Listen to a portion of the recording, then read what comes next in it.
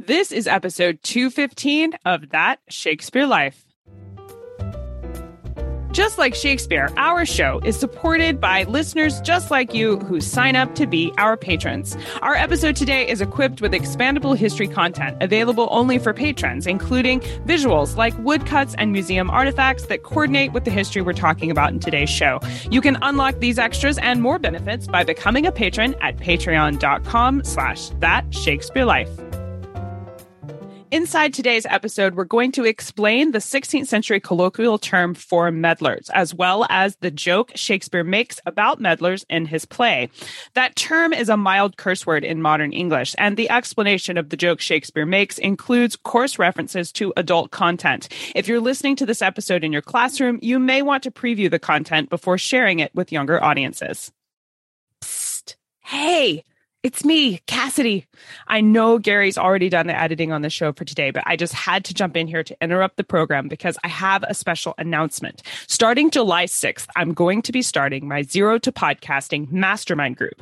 It's a 1-year training intensive program where I will work with historians and humanities professionals that want to start their own successful podcast. I'll be walking them through step by step how to go from absolutely nothing but a desire to podcast all the way to successful business podcast platform that lets your passion for history work for you. I know this training program works because it's the exact step-by-step method I used to launch That Shakespeare Life. And it's the same method that's already worked for other students of mine who started out as listeners just like you. If you're sitting there wishing you had a successful podcast of your own, then come join us this year and let me show you how to make that dream a reality. Now, I'm only taking a handful of people because to work with you in this highly one-on-one personalized way, we're keeping the group super, super small and focused so that I can focus on making sure you get the results that you want. If you want to be in on my exclusive mastermind group and finally start that podcast you've been thinking about, then apply right now at CassidyCash.com/mastermind. Mastermind is all one word, so that's CassidyCash.com/mastermind. The deadline to get that application in is coming up fast. It's June 30th, and we won't be accepting applications after that date. So go ahead and apply right now. I hope I will see you inside. Okay, Gary, take them back to the show. But they are delicious. They kind of taste like, I would say, a cross between a very sort of tart, sour apple, prunes, and dates. If you can kind of imagine that. So quite caramelly flavors, but at the same time, very fresh, sour flavors too. Welcome to That Shakespeare Life with Cassidy Cash. Cassidy believes that if you desire to successfully learn or perform Shakespeare's plays, then understanding the real life and history of William Shakespeare himself is a must. That Shakespeare Life is the podcast that helps you go beyond the curtain of some of Shakespeare's most iconic works and explore the world of early modern England as Shakespeare would have lived it, learning from the writers, historians, and performers who know it best. And now, here's Cassidy. 5 times in Shakespeare's works, he refers to a specific plant called a medlar. In As You Like It, Rosalind talks about grafting a medlar. Lucio talks about a rotten medlar in Measure for Measure. Mercutio uses the medlar tree to describe Romeo's state of mind in Romeo and Juliet. And the last 2 references to medlars are found in Timon of Athens when Epaminondas both presents a medlar for eating and questions whether someone hates medlars. Whether or not we should hate or love the medlar fruit is the subject of our show today. Our guest this week and author at BritishFoodHistory.com, Neil Buttery, is in the studio with us to share the history of this plant, what it looks like, what it tastes like, as well as what it would have been used for in Shakespeare's lifetime. Neil Buttery is a food historian, chef, author, blogger, podcaster, and scientist who has been obsessed with historical and traditional British food since he began writing his food blogs in 2007 in an effort to improve his writing for his PhD in ecology and evolutionary biology. Ecology lost out in the end, eventually leaving science to pursue a career in food, first holding regular pop-up restaurant events, then a real restaurant. These days, however, Neil is kept busy writing about and studying, and of course, eating food history in his books and popular blogs and podcasts. He has a particular love of offal and puddings. Neil's latest book, A Dark History of Sugar, is out now and available wherever books are sold. We'll include direct links to Neil's work and the latest book in the show notes for today's episode. Hello, Neil. Welcome to the show.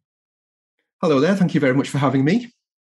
How are medlars grown and cultivated? Well, medlars are in the same group of fruit trees that belong to apples and pears. So they're grown as a tree or perhaps as a shrub. Sometimes they're found in hedgerows. If you find a really old hedgerow, it might be there. But yeah, essentially cultivated like apples and pears. Are medlars considered stone fruits, kind of like a peach, or are they something different? No, that's a separate group of plants. Now, when you slice into a medlar, as though you're slicing into an apple, maybe, if you imagine it that way, there's 6 pips all lined up in a circle, but the pips are much larger than they are in apples and pears. And for those of us in the US, a pip, are we talking the same thing as a seed? Yes. Okay. just checking.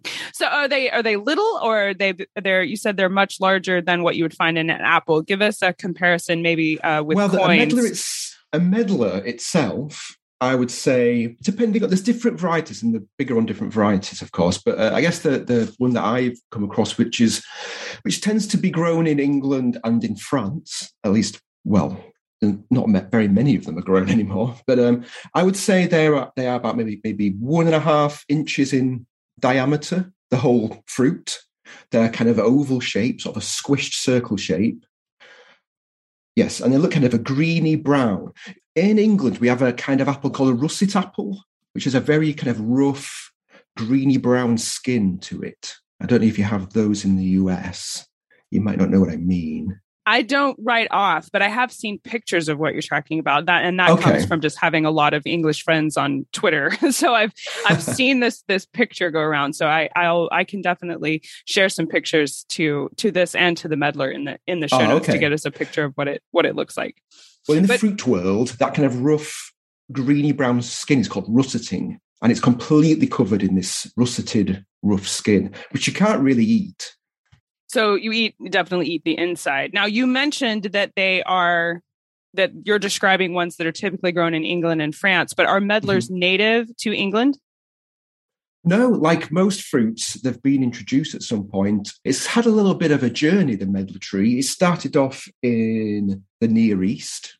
So maybe, people aren't quite sure, Egypt, that kind of area, Mediterranean side of Egypt. And then at some point it was picked up by the Romans. And then when the Romans conquered England, they brought the medlar with them. So we're talking, 1st to the 4th century AD. So what were medlars called in Shakespeare's lifetime? Did they have any other names besides medlar? Yes. Yes, they used to be called, so the Old English name for it is open arse. That sounds like a horrible name for a fruit. It is a horrible name for a fruit, but it does very succinctly describe what a medlar looks like. What it's yeah, I suppose. Now we laugh at this phrase because, of course, it is coarse and unsavory, I guess. But we can say that Shakespeare uses the phrase open arse in his play Romeo and Juliet. But interestingly, none of the texts dating to within Shakespeare's lifetime actually applied that phrase. Instead, the phrase Romeo that she were, oh, that she were, and open, etc. from Act 2, Scene 1 is apparently an act of censorship, according to noted Shakespeare scholar and previous guest on that Shakespeare Life. Yes, that's what I'd heard. Stanley Wells, he says, his research says, quote, when the 1597 edition was reprinted in 1599, apparently from a different manuscript, the typesetter printed open, or, which modern editors interpreted as a misreading of open ARS, which is open arse. This was also printed in the 1623 folio, explaining that later versions of Romeo and Juliet printed after 1957 bring this phrase back to the play, and you can find copies now that put open arse into that section of the play. Neil, obviously we can tell that this is a joke, highly charged with the inappropriate references here due to the fact that they felt they needed to censor it way back in the 16th century, all the way through to the 20th century. So we'll tread lightly here for our classroom listeners, but I want to ask you to explain why a reference to a medlar by Mercutio is intended as a joke. Take us back to the 16th century and put this in context for us, please. Okay, well, there's several meanings and sort of layers of sort of puns using that word open arse. So first of all, when you look at a medlar, actually, no, let's go a little step backwards. When you look at an apple stood up and there's a stalk sticking out the top, but if you turn it upside down, there's a little kind of star-shaped little rough bit at the bottom of an apple, if you can imagine that. In a medlar, that little star shape is all large and swollen. So it's like a large star shape. And it's for that reason that people think it might resemble an anus, let's say. Let's be more scientific about the words, perhaps. Thank you very much. We appreciate that. Yeah, but yes, it's a baudy phrase, but it does go back to Old English. The word arse, anyway, was not a swear word then. That was a basic word for a bottom. So it's one of those things where it's come from very innocent, well, at least the arse bit anyway is an innocent phrase. But as time's gone on, as a civilization, we've got a little bit more reserved. It's built up connotations as you kind of go through the centuries. So by the time we get to Shakespeare's time, well, so open arse has gained another meaning, and that is to mean a sex worker. And that's for the reasons joke. You may or may not be able to fill in yourself. I won't fill it in for you. We can figure it out. I think we can make that jump. But was Shakespeare intending to be rude and coarse here? Because you mentioned sometimes the phrase was not. Is he making that connection with a sex worker? I think he is, because it's very much a bit of sort of rough and tumble joking with Mercutio. You know, that's the kind of Mercutio kind of definitely has a potty mouth in that entire play. Absolutely. So he knows exactly what he's doing. He knows exactly what he's saying. And mentioned in that line is a popper pear, which it's a bit like a conference pear. So it's got a very long, thin stalk that tapers at the end. But unlike a conference pear, it's kind of quite sort of bulbous at the base. So the joke there, you know, that's like a penis and testicles. Yes. Some people say that open arse, the word open arse also refers to female genitalia, but I've never come across that myself. But I have heard that. So whether, who knows what part of the anatomy is possibly talking about? We're not 100% sure, but what we can be sure is that it's bawdy, a little bit cheeky. Yeah, I'm sure he's raising an eyebrow. And quite on brand for Mercutio as absolutely. A whole. Yeah. Absolutely, so, now, the fruit gets used again in other plays, not for bawdy jokes. In As You Like It, Rosalind offers a pretty elaborate grafting with a tree description, including a brief conversation with Touchstone about trees yielding bad fruit. Was it a popular hobby or even potentially a trend among professional gardeners for the 16th century to graft various kinds of trees together to try and create new kinds of fruit? Yeah, it was a really big thing. In fact, it's been going on for absolutely centuries, prehistoric. You know, there's a lot of evidence that a prehistoric man was grafting fruit trees. So even in Shakespeare's time, it had quite a vintage. When Shakespeare was writing his plays, it's just before. It's kind of the decades running up to the agricultural revolution. People are getting very interested in breeding all kinds of food, plants and animals. And there was people really, really wanted to get a good variety of fruits that could grow in different places. So whether it's, nice and warm Kent down in the south, or whether it's blustery, wet, miserable Highlands of Scotland. So there's a lot of work going into crossing different species of plants as well as different strains. The problem is when you pollinate an apple tree and you get the apples from the seeds, so you have to essentially breed them. So get the pollen in there, grow the seeds, but of course there's natural variation. So all the different trees are going to be different, just like a set of parents, sons and daughters are all different. Bit of a shuffling of the genome going on there when you're getting some offspring. So that's going on. That's part one. And then part two is you find one of those trees are absolutely delicious, but rather than breeding them by pollinating them again and getting more variation, what you want to do then is start grafting that one so you can have it reproducing asexually, I suppose, just by taking cuttings and then growing them on a rootstock. And people really got into it, and it's quite amazing actually when it comes to the stone fruits, so your cherries and plums and things like that, and your apple family. You can cross-graft those quite happily. And what people would do is they would graft several types of fruit tree onto one rootstock. So you could have one tree that maybe had 5 or 6 different species of fruit being grown in it. So people were really into it, and it was considered quite the thing to have those kind of things in your garden.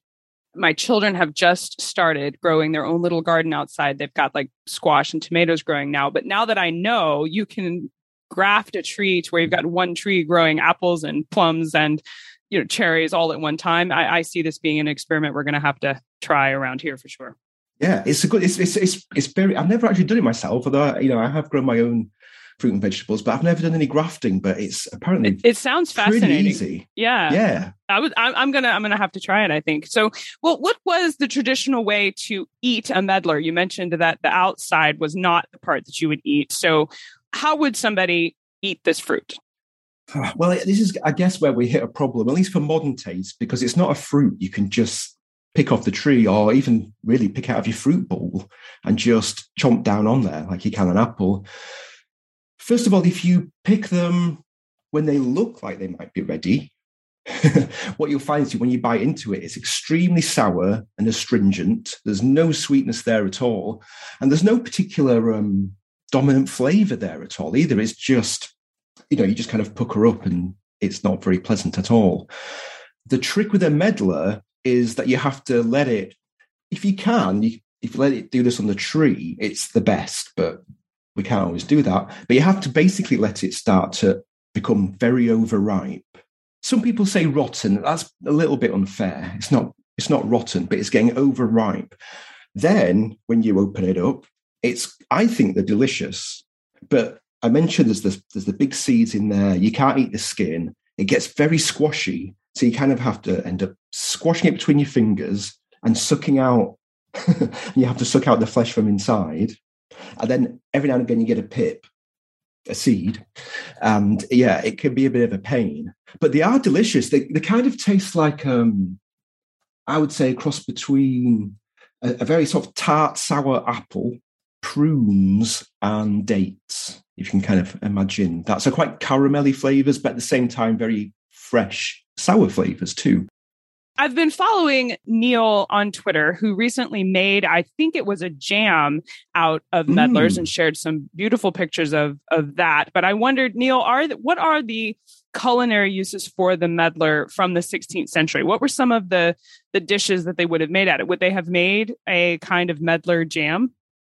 Yes, here it is. My medlar jelly. Oh, wonderful. He's got the jar there. I found it at the back of a cupboard. That's I forgot I had it. It's about 5 years old.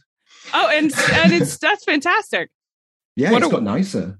Yeah. I love that color too. You're right. It looks very caramely.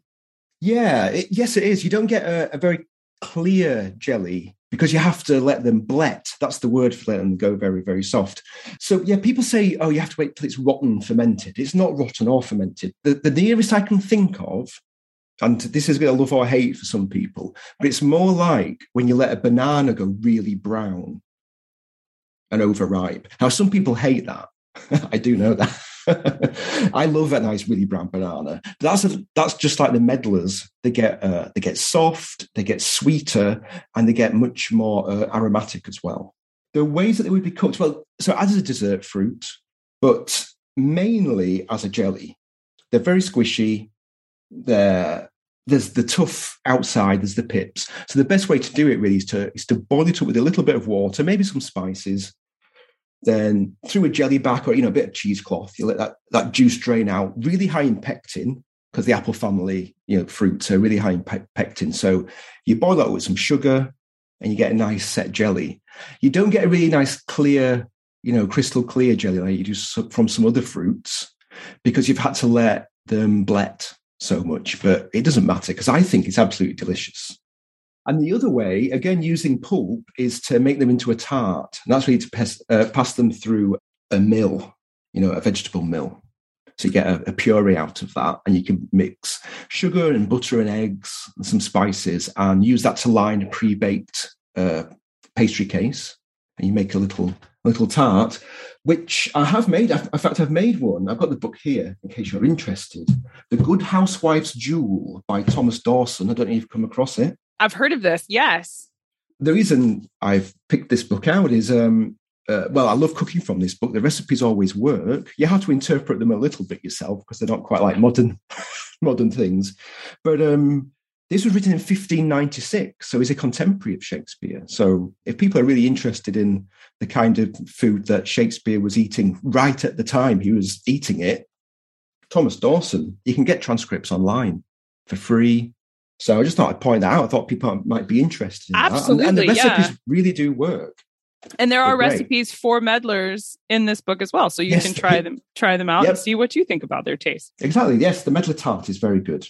We'll definitely check that one out for sure. And I'll link to Thomas Dawson's book in the show notes for today's episode so you can find that and try this out. Now, Neil, I know that you've mentioned the comparison with bananas about how some people really like this and some people hate this. So I want to ask what the reputation of the meddler would have been for Shakespeare's lifetime. Was this a popular fruit, or was it something maybe like the prune today where it's like it's used and and people know what it is, but it's not anybody's like, hey, it's my birthday. Can you make me a cake out of this? Nobody's really going to say that about the prune. What was the meddler's place in popular thought for Shakespeare's lifetime? Well, yes. I mean, you're right. They're probably nobody's favorite fruit. They're okay, but they were very, very important. We're still coming out of the medieval era, especially when it comes to food. Like I say, we haven't quite got into the agricultural revolution. There's still fasts and still famines. One of the things that were very important when it came to winter and the early spring, the big hunger gap that you would get, would be that there'd be no fresh fruit. Of course, people might make preserves out of their fruit by boiling them up, but you're getting rid of all the vitamin C by doing that. So there's very little fresh fruit and vegetables, especially when you get into February, March. There's pretty much nothing left. But good old meddlers, you can harvest those, put them somewhere cool, and because they take quite a long time to glet, to become kind of soft and mushy, you can keep those all the way through the hunger gap. So there's always going to be a bit of vitamin C there for you to eat. So they were really important for society, and they got people, through a wintertime without getting scurvy. So they had a place of respect, if not admiration. Absolutely, and they were very important certainly in England and France. I mean, the stuff that I do is kind of Anglo-centric, but certainly in France and England, every village would have had at least one meddler tree. So they were very important. Highly practical. Ground. Yes. Important fruit to have. Yes, practical, but not maybe the best. Well, unless, of course, you make the tart from Thomas Dawson's book, which is something I want to ask you about. If we want to go and try this, I know meddlers are not a fruit that I have here, that I don't know anyone that grows that here in the U.S. That just may be my area. I may need to look further. But I wondered if you could give us some recommendations on how could we go about finding a meddler tree or even growing one ourselves. Where do we source these from if we don't have neighbors or hedgerows where we can find them? Yeah, I mean, they're difficult to find. I mean, I happen to be lucky in that I know somebody who has a meddler tree and they don't know what to do with their meddlers. So I get a great big sack full of them every year. So really, the best way to do it is to grow your own tree. They're surprisingly easy to get hold of. They're not going to be at your regular common or garden centre, but they're easy to get online. And there are plenty of nurseries that specialises in lesser known fruits, like medlars and quinces and things like that. They're not difficult to find at all. I don't know what the prices are in the US, but certainly in England, they're not that much more expensive than your regular plants, your regular little saplings and shrubs. I was doing a little bit of Googling of them while you were mentioning they were easy to find online. I just typed in meddlers for sale and I found three or four nurseries right here near me that do sell them, and they're like $20-$30 for a tree that's big enough to already be producing meddlers for your garden there. So that's definitely one way to find them. Yes, I mean, I'm trying to rehabilitate the medlar, so I tweet about them quite a lot. And I'm often surprised, because I always make a claim that, oh, no one's heard of them, you can't buy them anywhere. But I'm surprised at the number of people who reply saying, nope, we've seen it down at our farmer's market, or we've seen them at, there's a place called Borough Market in London, which is a fantastic, huge, famous market. And, you know, you can get them there. But I mean, that's fairly niche. So yeah, the best way is to grow your own. To grow your own. And I would recommend it, actually. I've grown other trees like quinces and some of the rarer apples and pears. I've never done medlars, but they're apparently the easiest out of all the trees to grow because, well, if you like a nice tidy garden, you won't like a medlar. They kind of end up growing in a bit of a sprawl, even if you do try to tame them and train them. They're very enthusiastic about their role of keeping you alive during the winter. Yeah, but they make so many medlars. They're very productive. So yeah, if somebody's got a corner of a garden that's got space for a kind of a rambling, random tree, then the medlars for them. And they have beautiful flowers in the springtime too. So I know we would love to learn more about the history of medlars from the 16th century. And of course, your work is a great place to begin. And we'll link to your website and resources in the show notes today. But what are some of your favorite books or resources you can recommend, aside from Thomas Dawson's book, where we can explore how these plants were grown for Shakespeare's lifetime and sort of their place in the 16th and 17th century? Well, it's quite hard to find literature, actually. Not that many people write about it because it's no longer a fruit that's got any kind of place in the economy anymore. And it didn't really have a place in the economy in the first place, really. Like I say, it's something that was grown on common land in villages. So it's quite a hard one to pin down. That said, there is one writer who, and it's not a huge amount, but it's the most scholarly thing I've found. I'm not sure if this is available on Google Books. It might be because it's fairly old now, and that's Jane Grigson's Fruit Book, which is an A to Z of fruits. But it's very, I don't know if you've come across Jane Grigson. She's my food hero. The great thing about Jane is, first of all, her recipes work, but she writes very scholarly, but in a very approachable way about all the food that she writes about. Sometimes to the point where her introduction to a recipe might take up 6 pages and the recipe might be 2 sentences long. So if you really want to know about the history and the way people used food in general, Jane Grigson is a brilliant author to find. She pops up a lot in secondhand bookshops. But yes, she's got a chunk on there about the medlar.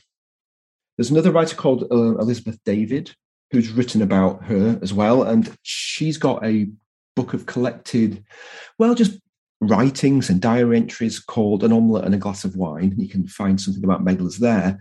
But really, that's about it.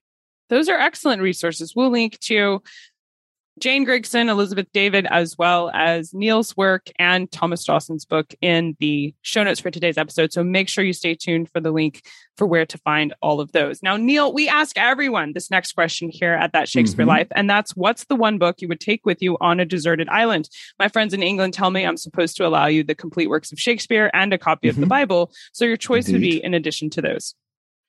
Okay, well, talking of scholarly writings, the book that I would bring, I have it here, Food in England by Dorothy Hartley. Oh, fantastic choice. And so appropriate for today. You could use it as a pillow, even if we weren't going to read it. It's quite a tome. But Dorothy Hartley, absolutely fantastic food writer. This was written in the 1950s, but she spent decades writing it. And she was interviewing people who in the 80s and 90s then, and it was kind of a last window into a Victorian way of life. And, they could remember what their grandmothers and grandfathers told them. So it's a real window into the minutiae of daily life in England, which sounds like it would be quite dry, but she writes so colourfully and evocatively. It's an amazing book. And she also illustrates it herself. And she has these wonderful, beautiful illustrations throughout. So that's the book that I would bring. I think you'd be well set up on your deserted island for sure. And you could take a nice nap on it when you got finished. Indeed.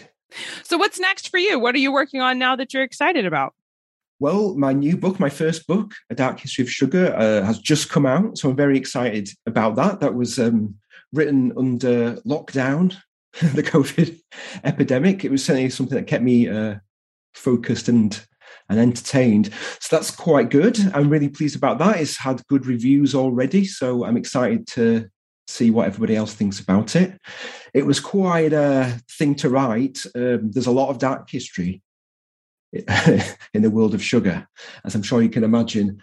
I've just handed in my second book, which is focused more on England. I can't really say too much about it at the moment, but it's to do with 18th century cookery book writing and domestic service. These are fascinating books. I've had a look at A Dark History of Sugar. It is definitely worth the read. You can find that on barnesandnoble.com, also at amazon.com, and we'll have links to these so you can check that out. Absolutely worth the read. Neil has put together just a great history of England's colonial past and the impact of sugar, as well as how it came over here to the United States. So definitely check that out in the show notes. And Neil, I can't wait to see your second book on the 18th century cookery book writing, because if it's anything like Dark History of Sugar, it's definitely worth the read. Thank you so much for being here and joining us today for our look into meddlers. This has been a really fun conversation, and I'm honored to get to speak with you. Thank you for being here. Thank you very much. Be sure to leave us a comment and rating on your favorite podcast platform to let other listeners know where they can learn something new about Shakespeare. As promised, the links you need to find more on Neil Buttery, his latest book, and the resources we mentioned today, please visit CassidyCash.com/episode 215. That's CassidyCash.com/EP215. Our show notes are where you'll find links to books, resources, pictures of the meddlers, as well as some bonus links to where you can buy them yourself so that you can buy them and cook them at home if you would like to try out that version of Shakespeare's life. You can find all of these things and connect with our guest, Neil Buttery, including the comment section where you can chat with us about the show, all inside the show notes. And the link for that, again, is CassidyCash.com/episode 215. CassidyCash.com/EP215. If you enjoy the history you learn about here each week and want to help support our show and dive into the history of William Shakespeare even further, then consider becoming a patron. In our patrons area, we give insider access to the in-depth research that goes into the behind the scenes of our show. Like for this week, our detailed show notes just for patrons include paintings and woodcuts of meddlers, 16th century historical illustrations, as well as links to cookbooks like Thomas Dawson's book and other coordinating content that goes along with the history you heard about today. If you would like to explore this in-depth research for this episode and all of our others, consider becoming a patron. You can explore all the benefits of supporting our show and sign up today at patreon.com/thatshakespearelife. That's patreon.com/thatshakespearelife. That's it for this week. Thank you for listening. I'm Cassidy Cash, and I hope you learned something new about the Bard. I'll see you next time. Bye-bye. Thank you for listening to That Shakespeare Life. As always, the best conversations happen after the episode over at CassidyCash.com. Become a part of a vibrant Shakespeare conversation by adding your voice over at the website. Until next time, remember, when you want to know William Shakespeare, you have to go behind the curtain and into That Shakespeare Life.